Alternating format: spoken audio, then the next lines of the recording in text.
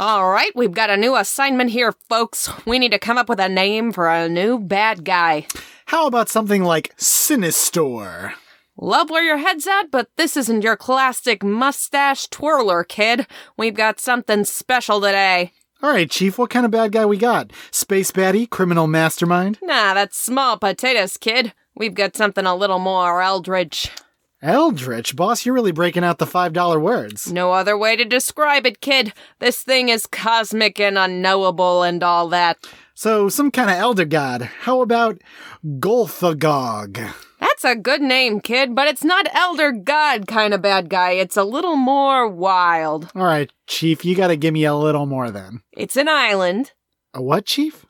An island. It's an ancient talking island. Are you telling me we got some sort of Krakoa situation going on over here? No. This one wants to kill all of humanity and launch itself into space. Oh, also it makes dinosaurs. Okay, just gotta find my center here. That's it? What's it, Chief? I didn't say any names. No, you did. The center. That's a great name. It is? I mean, of course it is, yeah. All right, we're going with that. Okay, Chief, I'll get the artists, the writers, and we'll bang this one out. Time to talk about comics. Yes.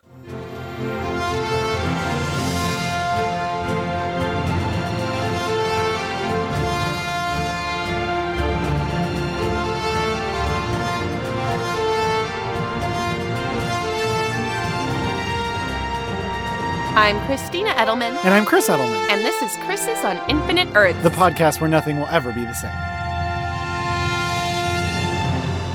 Welcome, readers, to our third and final episode covering DC's The New Frontier issues 5 and 6. That's right. We are finishing up this chonky crossover.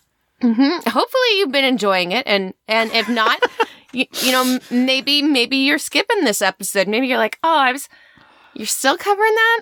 Oh, a third part? Oh, okay. You know, I wasn't here for the comics content anyway. You're just really charming to listen to. And for that, readers, thank you. Wow, Chris, as if you read the phone book, we sure would listen to it. That's what Christy seems to think of the audience. Hey, listen. Yeah? We could make the phone book really interesting. A1 Dog Pound Services. I mean, I haven't read a phone book in a long time. I bet that would bring about some nostalgia. Do you think that A1 has probably gone out of fashion as a name for things because there's kind of no point in being first anymore? I didn't realize that's why that was the case. Oh yeah, A1 is because it would make them show up first in the yellow pages. Well, hot dog. Is that why they called the steak sauce that? Yeah. Really? Or maybe it's either that or sometimes A number 1 means like the absolute best. All right. Mm-hmm. Huh. So when we were naming the podcasts, we could have been A. We could have been A1 Comics, and we weren't. Look. It makes more sense than to go for SEO terms, which we also completely failed by making our podcast nearly unsearchable because it is too similar to Crisis. I know. On Every time you search our podcast name, it's like, did you mean? And we're like, no, we didn't. But when people say it, they're like, what a great name. But I'm like, ugh. All right, time to start over. New podcast, new name, A1 Comics.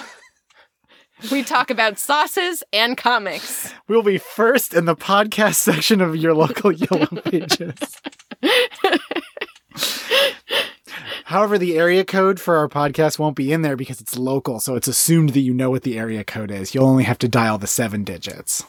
Oh, okay. Yeah. Will we have like one of those catchy like 7-digit ones that's like really easy to remember because it spells something, or because like all the numbers are like 1? I don't know.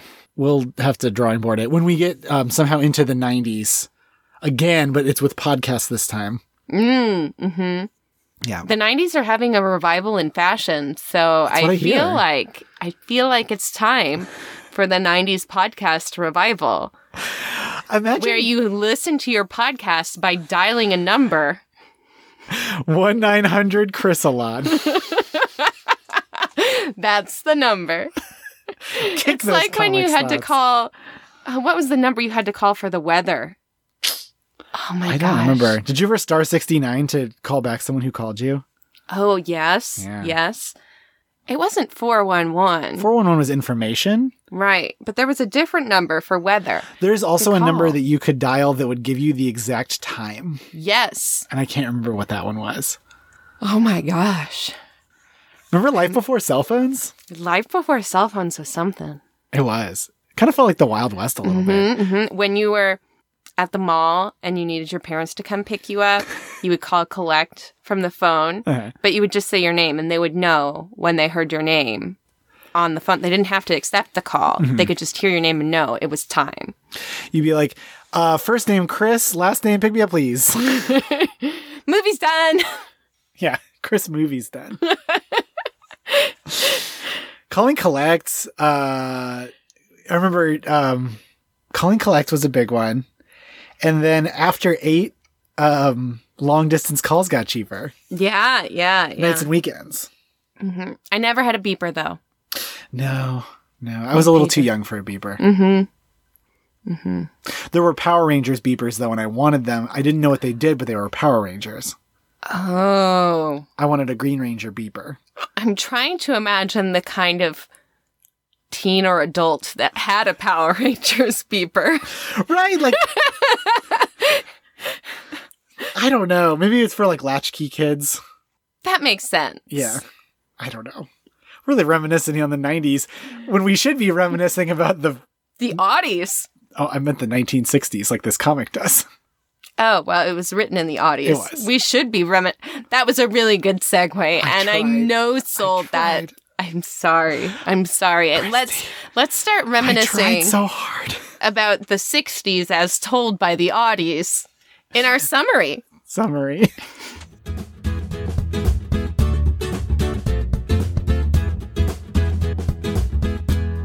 DC The New Frontier, written and drawn by Darwin Cook, colored by Dave Stewart, lettered by Jared K. Fletcher, edited by Mark Chiarello and Valerie D'Orazio.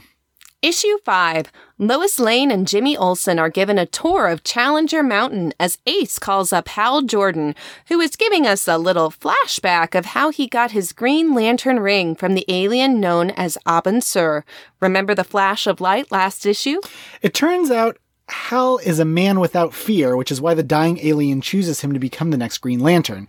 In the present, Hal experiments with the ring, attempting to fly into space before being stopped by a mysterious force, and then attempting to lift a mountain to bury evidence of Abin Sur's arrival. He loses concentration and drops the mountain. Whoops! Back at Challenger Mountain, a Professor Haley is studying tissue samples from all these dinosaur attacks before, another attack report from Cape Canaveral. The Challengers gear up. Clark Kent investigates some footage he's been sent which contains a children's novel by a Theodore Smeisel, who oddly killed himself after finishing the book. The book talks about an entity born of the Earth, who once seeing humanity begin creating nuclear weapons, decided to purge the Earth before leaving it forever. Superman meets with Batman and Robin in Gotham City, where Batman reveals he sent the microfilm to Superman. Superman takes over in assisting investigating the center, and it's also revealed the climactic battle between Batman and Superman years earlier was staged to give Batman an out. On Paradise Island, a large thing suddenly overshadows the Amazons working at sword training. John and Faraday play chess, musing about the terrible thing that lurks on the collective horizon. Superman arrives at Cape Canaveral, and the Challengers witness him wreck a strange mutant pterosaur. And in the Atlantic Ocean, Aquaman observes that the center has been moving amongst the oceans, looking to cleanse the surface. Superman and the Professor investigate the pterosaur's corpse, which is making a strange buzzing sound. Strangely, they hear the buzzing sound again as a bloody Wonder Woman nearly crashes her invisible jet, trying to warn the other heroes of the encroachment of the center. Red Ryan, flying over the Pacific Ocean, notices that Dinosaur Island is missing. Oh, but of course the center is Dinosaur Island, and it's now floating off the coast of Cape Canaveral, blowing everything to bits. In lieu of this, Barry Allen comes out of retirement after Iris convinces him to do so, and John adopts a Martian but less scary visage to help out. Heroes from all over the world gather at Cape Canaveral. Hal Jordan is hiding at a motel before realizing that the center is likely what brought Abin Sur to Earth. He heads to Ferris Aircraft, asking Tom if he can take the company's flying saucer for a spin. Carol shows up, demanding to know what the heck is going on. She realizes Hal is going to fight the center, and they kiss before he heads off. Wonder Woman explains to Superman how the center wrecked Paradise Island and gives him a smooch before losing consciousness, telling him to unite everyone. There's some bickering going on between the gathered heroes, and Superman and Faraday attempt to preach unity. Superman flies toward the center, trying to get a little reconnaissance. The prehistoric creatures attack him, but the center also shoots him with a gigantic blast of energy, seemingly killing Superman. Issue 6. In what's become a classic DC scene, all the magic users are sitting discussing how they could magic this all away, with the Phantom Stranger saying the Justice Society had its chance, and the new heroes should test their mettle. The Stranger has faith. Lois Lane attempts to report on the death of Superman, but breaks down mid-broadcast as she was in love with him. Wayne Enterprises and Lexco, Luthor's company, funnel all their resources into attempting to help. Adam Strange is freed from Arkham Asylum since he was not, in fact, making any of this up. He finds Professor Ray Palmer, a man who made a slightly flawed shrinking ray. However, Strange thinks it could be a huge help. John has unfortunately been overwhelmed by the center's mental power. King Faraday attempts to apologize to the Flash for trying to capture him, and the Flash responds by punching him in the jaw. Faraday again attempts to mend fences, asking how fast the Flash can run since they've got a plan. Flash agrees to give it a shot. All the egghead scientists meet and decide Palmer's shrinking ray is the answer. A plan is formed as all airmen are to attack the island directly, hopefully inside of it to attack from the inside out. Palmer's unstable shrinking ray, which shrinks things and then blows them up, will then be used by the Flash, running at the speed of light to shrink the entire island at once. It's revealed that the center came to Cape Canaveral to try to eat the base's fuel reserves to get it into space, and Faraday reminds all assembled that this one is for all the marbles. Hal arrives just in time. Stage 1 goes well with sea creatures sent by Aquaman to circle the center, and Hal, Ace, and the not-yet Captain Nathaniel Adam heading into the island itself. On the ground, heroes fight off prehistoric creatures, and a revived Wonder Woman saves Jimmy Olsen from a raging dino. John is overwhelmed by the mental power of the center, and Faraday tussles with the now mind-controlled Martian, demanding the center enter him instead. This act kills King, and John transforms into Martian Manhunter, promising his friend's death won't be in vain. Hal and his wingmen encounter some strange hallucinogenic effects in the center. As the center covers the airplanes in weird goop, Hal undergoes a psychic attack on his insecurities. He changes into Green Lantern attire and escapes his saucer as Nathaniel gains the mental fortitude to self-destruct. Hal grabs Ace and escapes, with warheads detonating inside the island. The Flash succeeds at shrinking the island and is picked up by Wonder Woman. However, the slightly smaller island still heads toward the shore, and it's all up to Hal Jordan. Hal uses his ring and willpower to drag the center into the atmosphere before being psychically contacted by the Guardians of the Universe, who acknowledge him as a true Green Lantern. He hurls the island into space. Hooray! It turns out Superman is A-OK. He was rescued by Aquaman. A new age of heroes is upon us as the Justice League is formed, with the ending of the comic as the first battle of the Justice League against Starro the Conqueror.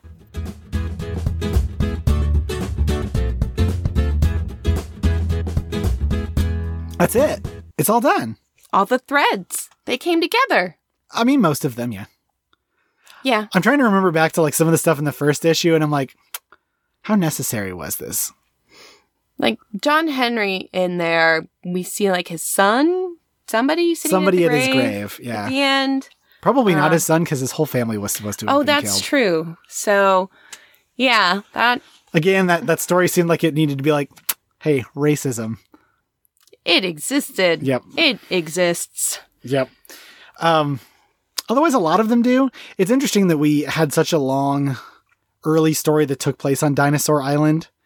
Mm-hmm. Only for Dinosaur Island to not actually be... a place. Yeah. It's a thing. It's a thing. And it doesn't like you, human beings, because you made a nuke.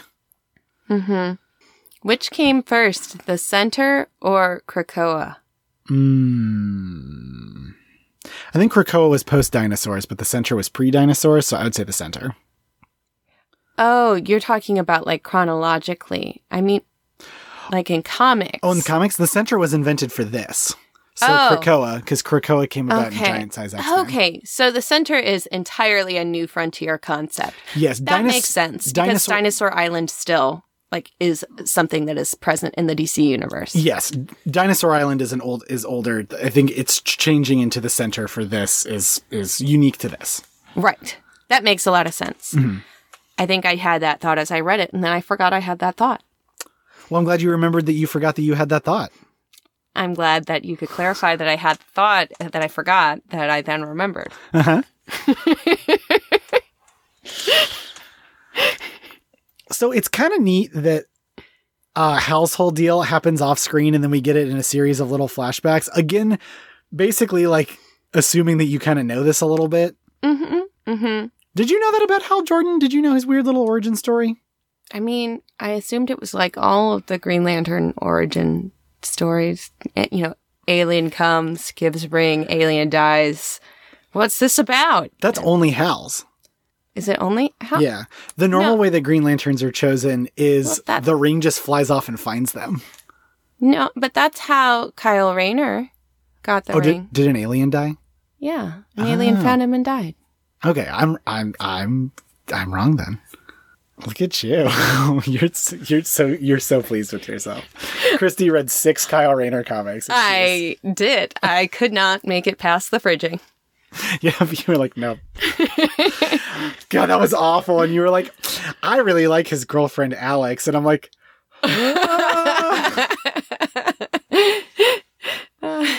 okay. But I just thought that that's what always happens. Somebody dies and or gives you a ring and dies. Like, it is mostly that an alien dies, but then the ring will fly off to find a replacement rather than like the alien bequeathing it to you. right. There's a lot of weirdness in that they like originally it was Abin Sur crash lands on Earth in a spaceship, gives Hal the Green Lantern ring. But then later they show that the Green Lanterns can just fly through space and they're like, why did Abin Sur use a spaceship? And there's all this like, so they like, I say they, Jeff Johns needed to make reasons for all of this as opposed to just going, who cares? Like a normal person. Right. See, when Kyle Rayner got his ring, the alien died and was like, well, I guess somebody's got to give this, I've got to give this ring to somebody, and here's this guy, and I guess he'll work for now. It Poor wasn't Kyle Rayner. like Kyle was... You are the shown to be a most person without fear. It's just like, you're a You're guy. here. You're here. Here's a ring. Good luck. Are you saying that Kyle Rayner is DC's Mr. Right Now? Yes. Oh no. Does that make Hal Mr. Right? Let's not talk about that. Hal still gets a lot of viewpointage in this. Mm-hmm. Yeah. Yeah, I feel like Hal is definitely supposed to be our main character. It's like Hal our main and dude. John. Mm-hmm. I feel like mostly towards the end. Right, with a little bit of a nod to the Flash, who in this is He gets to do some cool stuff. That's Barry Allen, Barry Allen. who's given It's way like- more of a personality than he ever had in the comics. Yeah, I mean I liked him in this, so that makes sense. In the original comics, like those comics I love because they are just ridiculous. They are so silly. Like, oh, I'm gonna stop somebody who does tornadoes or whatever by moving my arms like tornadoes. You know, just silly crap like that. But he is like the most like tapioca pudding of a human being, in that he is just generic do-gooder. With like wet cardboard personality, but I mean, isn't that the case of a lot of superheroes of that time? Yeah, it's just I think Barry Allen didn't develop much from that. Right. Mm-hmm. Whereas we've seen like Superman and Batman in lots of different ways, and we've seen further, like we've seen Legacy, the Flash, and like do other things, and.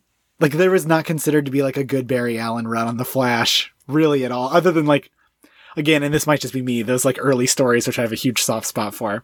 But, like, then Wally West's whole deal on The Flash is considered to be, like, this cool seminal run, and he's such an interesting character, where Barry was not. And a lot of people are like, oh, Barry is more interesting as an aspirational figure who is not around than an actual like hero. And even now the Barry in the comics is so different from the Barry who's like pre-Crisis that it's almost like a different character. I was so ready for Barry to have to like shoot energy from like magic users or whatever into Like, I'm shocked he didn't pull out like one of the treadmills and just start running on. You know, sometimes they have the treadmills. Yes. Yeah. He just has to run to shoot the energy, get through. To be fair, he had to run and be at every point on the island at one time because the beam only shoots so much. And so he had to get everything at once. They couldn't make a bigger beam. No, they didn't have time. They had to have the guy run really fast. He's got one job all the time. Oh, man. I still don't know that I really understand the center's whole deal. And I don't know if it matters that I do or I don't, because I don't think that's really the point. But it's like one of those baddies that I'm just like, oh, where did they come from? Why are they here? Okay, they just want to hurt people, so obviously they're bad. I think the center is supposed to represent humanity's collective guilt at bringing the horrors of nuclear weapons into the world. I thought that was Godzilla. Well, Godzilla's not in this comic, so I'm sure they're in the center. Oh. Okay. So. And that's why it's so like important to have it take place during the atomic age. Okay. I mean, did Darwin Cook maybe just want an excuse to draw a bunch of dinosaurs? Probably. The dinosaurs at the end were different than the dinosaurs at the beginning. Yeah, they got like slowly like weird and mutated looking. Mm-hmm. They looked like creatures from Limbo, in like Marvel's Limbo. Mm-hmm. Yeah, that's true. Slightly less colorful and less humanoid. Dave Stewart crushed the colors on this. I feel like the coloring, especially during like the psychedelic scenes where they're like in the center and he's like covering everybody in goop. Yeah, that was weird. Yeah. Dave Stewart does good colors. Love a Dave Stewart. Mm-hmm. Not that the colors were bad. I was just differentiating the dinosaurs from the creatures of Limbo. Yeah.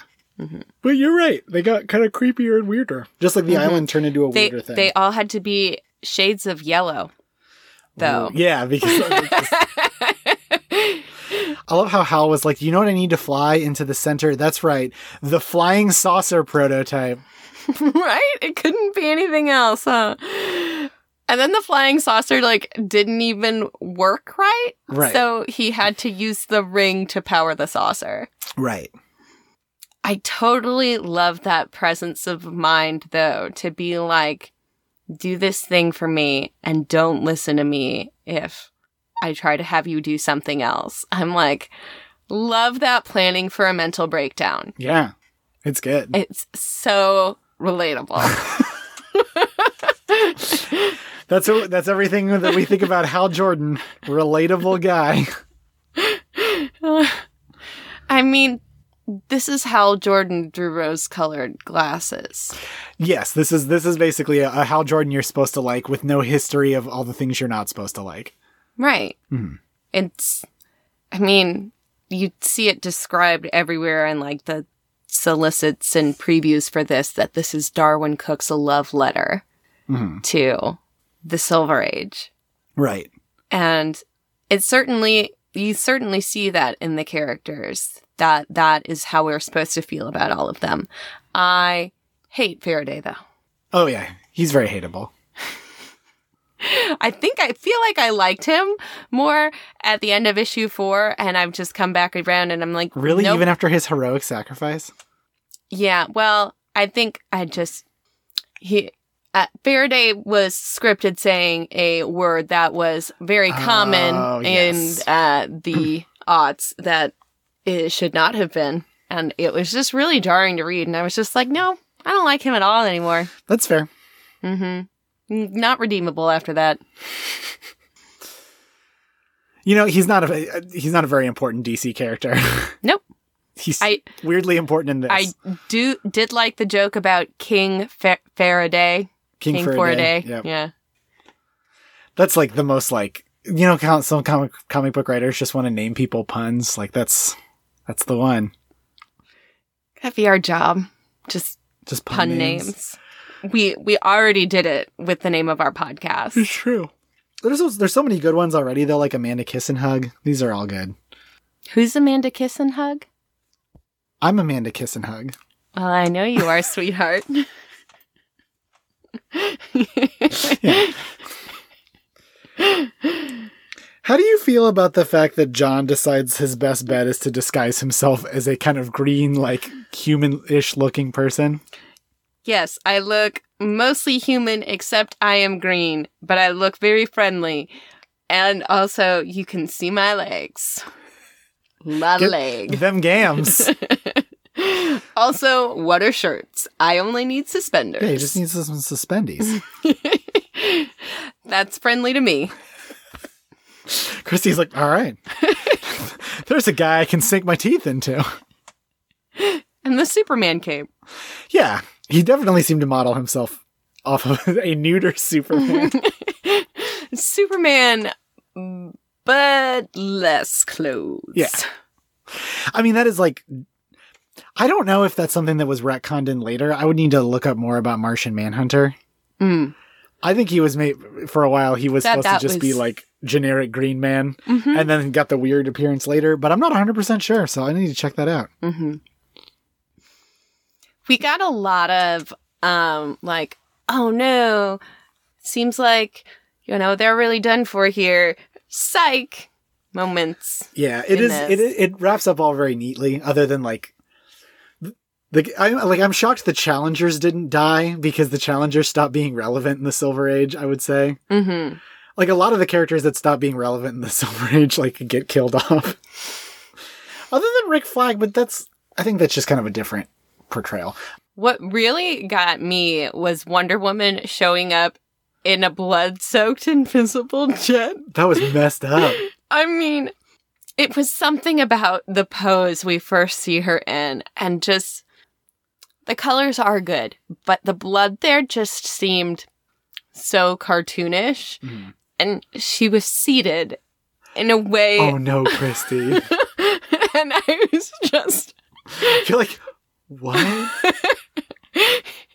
It looked like she had a rough trip to the bathroom. Oh no. It was not an emotional moment when I did my swipe to the next page on my tablet. It was like wait, what is this? I didn't think about that, but boy, that could have been like somebody's bad joke, right?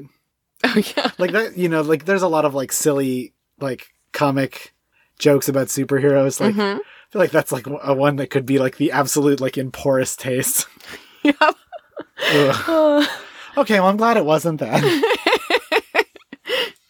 I do think it's what, like, I will never quite understand why Wonder Woman has an invisible jet and can also fly, but it's fine. Right. What I did not see coming was the whole Superman, Batman, that their, you know, face off that we read about before was all staged. I'm like, look at that. Look at them. It does humanize Superman in a way where he seemed real like goody two-shoes G-man. Right? Like government stooge. And in this, it's like, oh, he did a little lie. He did a little fibbing. He did. Yeah. He did. And you got to see your go down with this ship just ever so slightly fulfilled in that little kiss of Superman and Wonder Woman. I did. I don't generally like that. No, I know. And it's not my accolade for this issue because I was like, ugh. I only like it when she's mean.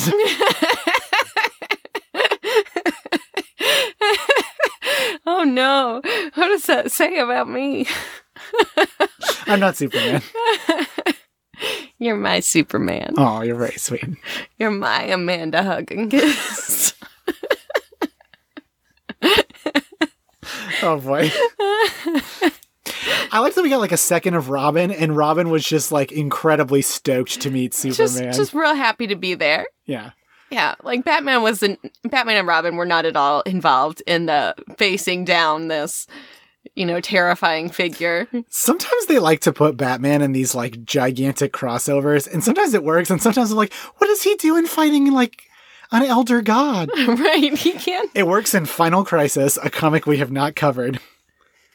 Okay. I promise. will take your word on it. I promise. Okay. Oh, I can't wait to cover Final Crisis. Although I always say that's going to be the end of the podcast. So The final Chris's. The final That's Chris. what we'll call that episode. No, it'll be like 3 or 4 episodes. We'll call all of them the final Chris's. Part 1, part 2. So in general, do you think that you've read this whole thing? What are your general thoughts on it? Do you like Darwin Cook's cartooning? Because I feel like that's supposed to be the main draw. Okay. So I feel like the analogy of a love letter works really well here, because love letters are often verbose and full of really loving details and special connections and things. And I feel like that's it here. But if you read a love letter that wasn't written to you, it doesn't really have the same impact. And so while there's a lot of things I liked about this, it still felt like reading a love letter that wasn't for me. I think that's fair. As a person who you are, I don't know if I'd really call you a Marvel or a DC person. I don't know, probably more of a Marvel person than a DC person. Which, since I've begun actually reading comics, is the case. But for me, when I started reading comics, I was initially drawn more to DC just because that was those characters were more in my cultural lexicon as a child. Right. So I do have a little bit of childhood nostalgia for those characters, but I didn't know them well enough to get like, oh, a character appears in not a costume and we hear their name and, oh, this is supposed to mean something special. But I'm like, do I? I might. But like the characters you probably had a nostalgia for were like the big names. You really like Superman, Batman, Wonder Woman tops. Mm-hmm. Like you probably weren't like, heck yeah, Green Lantern when you were a kid. Yeah, no. Mm-hmm.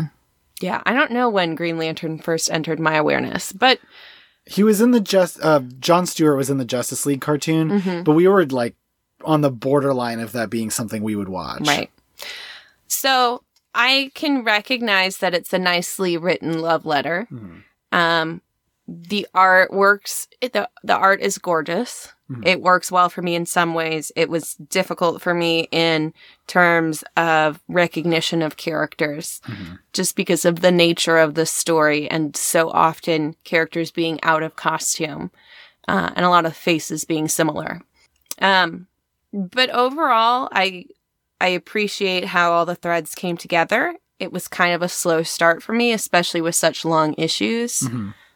So could it have told the same story in a more concise and shorter way? Yes, but I don't know if it would have been as effective at what it was trying to do.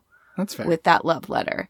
And, not every comic's for every person. And I think that this could be considered a pretty good success at what it aimed to do. And maybe it wasn't a thing that's specifically for me, but I can appreciate that it was well done. Anytime I've read New Frontier, I've always kind of found myself wanting different things from it, which probably isn't fair. Like some of these characters, I didn't need a story with them in it. But that's not the purpose. The purpose is a love letter to the beginning of the Silver Age. Where it's like, I don't care about the Challengers of the Unknown because I haven't read them. I should. They are one of Jack Kirby's creations. But they're just in it a lot. Again, I should probably read that. But before I read this comic, there is an animated version of New Frontier. It unfortunately doesn't quite use the same style. It does use the same story. And even like my favorite part of that was John's turning into the characters watching TV. That's still very good. But I found the rest of it I was like, oh, this just isn't what I was hoping for. I did really like John's story throughout all of this. Yeah, it's good. It is a solid story. Hal's story I was compelled by, but it was also slightly off-putting because it was Hal. Because it's Hal. Like, poor guy. I have to like him? He cannot escape. Do I? Are we ready to get into some questions? Yeah, we have a couple of listener questions. Not a ton here. We were a little late putting out the call, but I feel like we've got some really thoughtful ones.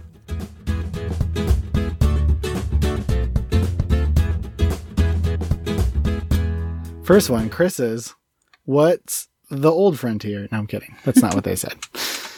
All right. Our first question comes from @Brawl2099.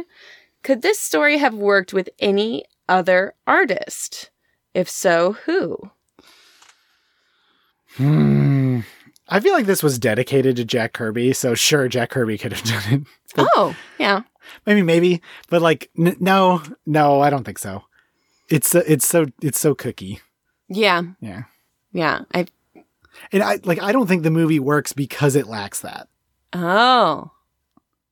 Yeah, I haven't seen it, but I could get that.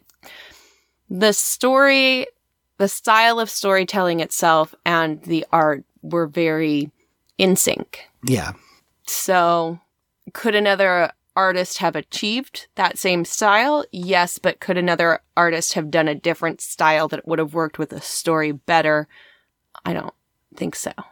That's not to say I don't think another artist could do their own period piece and do their thing. It's Right. just, it's hard to divorce that.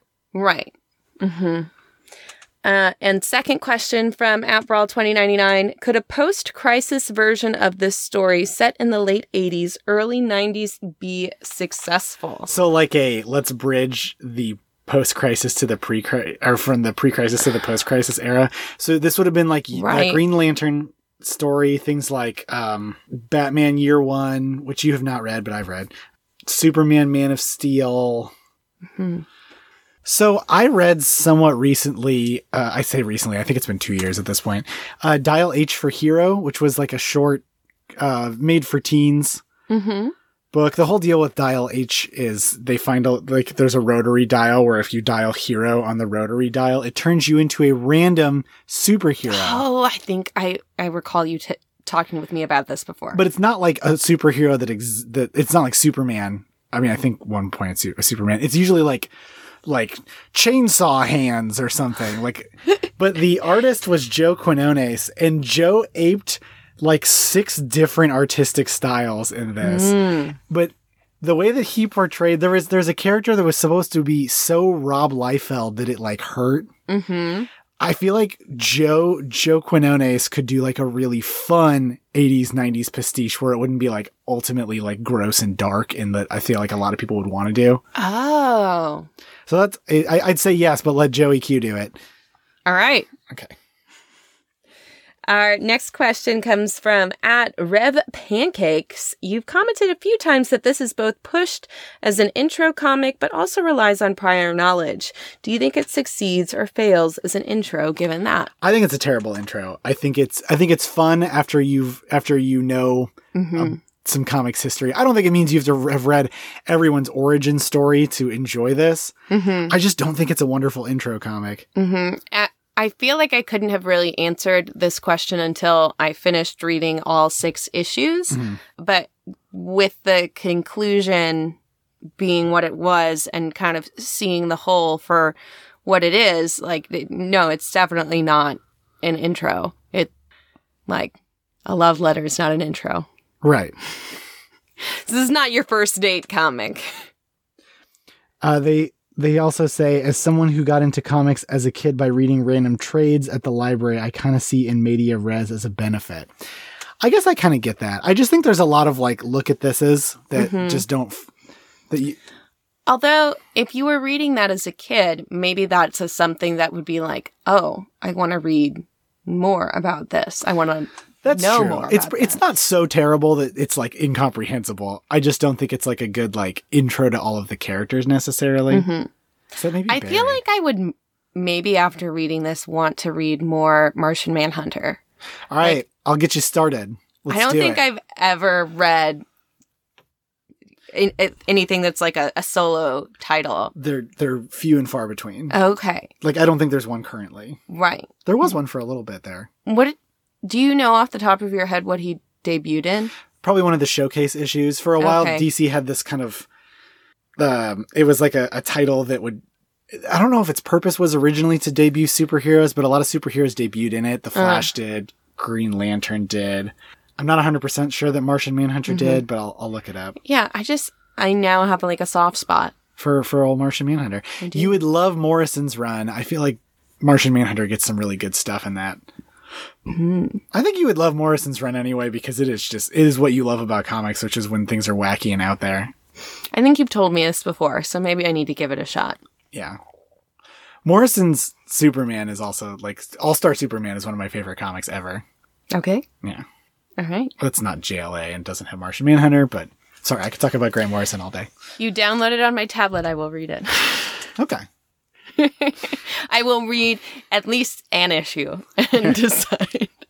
I will read an issue and forget that the other 10 are downloaded. Maybe. Maybe. But tell you what, a couple weeks, you send me get a pedicure. I do my best comics readings. That's true. Getting a You've crushed pedicure. like 20 issues at a pedicure. It's been so long. You know, it just hasn't been the best idea. Right, it hasn't. It really hasn't. You know, it's an inside space. Gonna get my booster shot and get a pedicure. Sounds good. All right, you ready to head on into those accolades? Sure.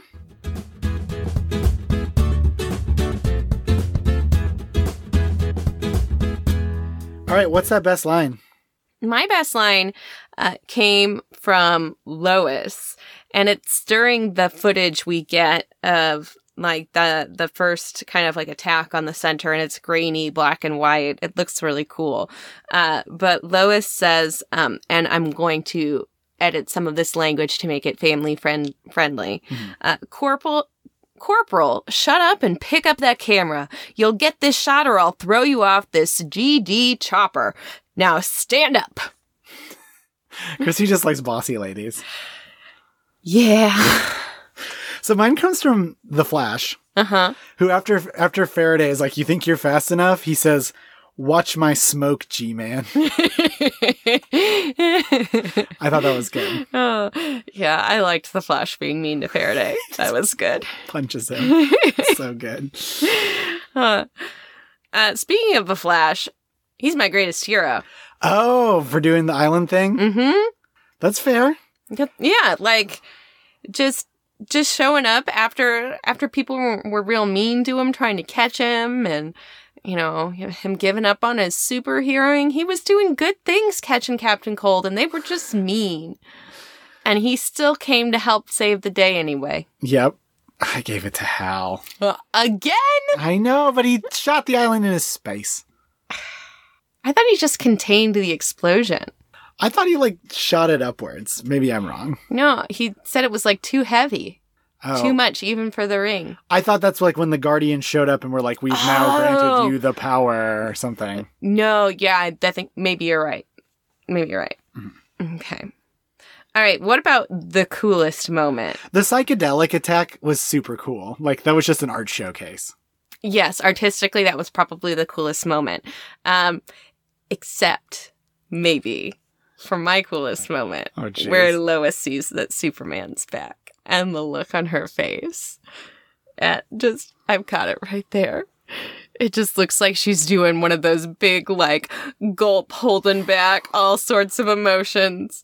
Just seeing Superman come in and, you know, he's still alive. She just had that meltdown, like, on camera. It was like a sweet moment, but it was like cool. Like, Superman's back. Like, I thought R1, they're back, is like the Wonder Woman was back. Mm-hmm. But then we got another one. I was like, Superman could have died in this. Like, this isn't continuity. I do like that Wonder Woman was just treated by laying down for a little bit and was just like, I'm fine. Superman was apparently treated by some sea medicine. Yeah. Yeah. King Arthur of Atlantis. Yeah, whoever that guy is. That's Aquaman, dude. That's what I thought, but I'd never heard him call himself King Arthur. Is his name. And he's a king, so. I guess that makes sense. King Arthur's like real like on the nose there, right? Right. Yeah. You know, it's comics. All right. What about the Crusher Creel Award for silly villainy? Ah, yes, I'll make evil dinosaurs. Mine was just to the fact that the bad guy was yellow. It's all you need to do sometimes to just make it so Green Lantern can't do anything. And it was all yellow. Do you think when that comes on the radio, Hal just changes it so fast? Look at the stars. He's like, yes, I do like this part. All right. Readers, if you don't know our Key of C accolade, which is next, it is a moment that we feel would be enhanced by a musical number. Mine is Hal recounting his meeting with Eben Sur. Oh, yeah. Yeah. I feel like that could have been a fun flashback number. Imagine, like, if they had if you were on stage and there was some very thin bit of wire, or maybe even like several wires to give it kind of a 3D effect, move the ring up as it's like spotted in green. Oh. Sorry. I got really theatrical when I was thinking about it. I thought you were maybe going to mention like a mountain floating and falling. I mean, that could be, that could come on a fly. Come on. That would work. Yeah. That would be cool. I say that. I feel like theater technology has probably increased since we've been in college to a ridiculous degree that I wouldn't even know what they were doing. Yeah. Yeah. I was impressed by a very fly system in college because our high school didn't have one. Right? Yeah. Right? Intelligent lights move? What? I had to do that myself. Okay. My Key of C went to the meeting of the magic users. Where That's a fun scene. Had a random banquet floating in space, and Billy Batson had the biggest bowl of ice cream. I like that for some reason he's talking very intelligently for a little child. Right. He's eating ice cream like a little child, but speaking like Captain Marvel. That's pretty And he weird. eats so much ice cream that he gets a headache, and Zatanna has to tell him to stop eating it. And then he says, "Yes, Miss Zatanna." It's so strange. He's got it all over his mouth, and he's like, "These humans will have to fend for themselves." So I just imagine just a very funny little, almost like a tap number. Do you think that Cook just doesn't like Captain Marvel? Because, Captain Marvel's whole deal is he's the world's mightiest mortal. Even though he's, a magic person, he's supposed to be, I don't know. I would have liked to have seen Captain Marvel there, but I loved Captain Marvel. Right? Captain Marvel was not part of the love letter here. No. To be fair, Captain Marvel is not Silver Age, really, at all. Yeah, He's that's Golden fair. Age. But was still here Yeah. for some reason. Eating ice cream. All right, what ship would you go down with, romantic or otherwise? Iris and Barry were real cute, where Iris is like, "I know you're the Flash, you goof. You big old goober. You think I wouldn't know you're the Flash? Right? You dummy. Go do Flash stuff." We've got a daily double. Hit it, Matt D. Wilson. This is going to sound a little silly. I kind of felt like that was a Chris Christie thing, where I do not like keeping any sort of secret from you. Mm-hmm. But I feel like if I had to do it for your own good, I would feel like I was doing the best job at it, and you would probably be figure it out in seconds because I'm such a dummy. Here, sweetheart, here's your super suit. Go do your thing. I've always known. Yeah. It's very sweet. Mm. Okay. And finally, the goodest hit. It's gotta be Faraday getting the punch from Barry Allen, right? Okay, one more daily double. Hit it, Matt D. Wilson. No hit gooder than that. It's too good. Not even when the center gets blown up. That's not a hit anyway. Right. Yep. It's just an explosion. It's too good. Mm-hmm. He paunched G-Man. Mm-hmm. G-Man get punch. Yeah, he does. Perfect. It's wonderful. Well, that's gonna wrap it up. Thanks again to Matt Boda for requesting this one. Yeah. It was a lot of fun. Mm-hmm. Fun little DC event here. Fun little. Many pages. Fun little 6-issue triple-sized event. Yeah. And if you would also like to get in on the action and be able to request some episodes or make us have a permanent new accolade or all sorts of things, be involved in voting or deciding what we cover on the show, you can head on over to patreon.com. But if you would like to support us in other ways monetarily, you can also head on over to Ko-fi. Links for both of those are in the show notes. And if you don't want to do either of those, you can always just give us one of those 5-star reviews on iTunes. Mm-hmm. We'll read you out. You'll read out whatever you say on the show, assuming it's appropriate. Yeah. Yeah. Or you could just if you don't remember your iTunes login, your Apple ID, like many of us, you could just tweet about us. Yeah. Tell a friend about us. That's great. Yeah. It serves a very similar purpose. And if you want to find us to tweet at us, we are on Twitter and Facebook at Chris's Pod. And if you have a longer form message you would like to send to us, you can send that to chrisesoninfiniteearths@gmail.com. And until next time, readers, slay your enemies, and all you desire shall be yours.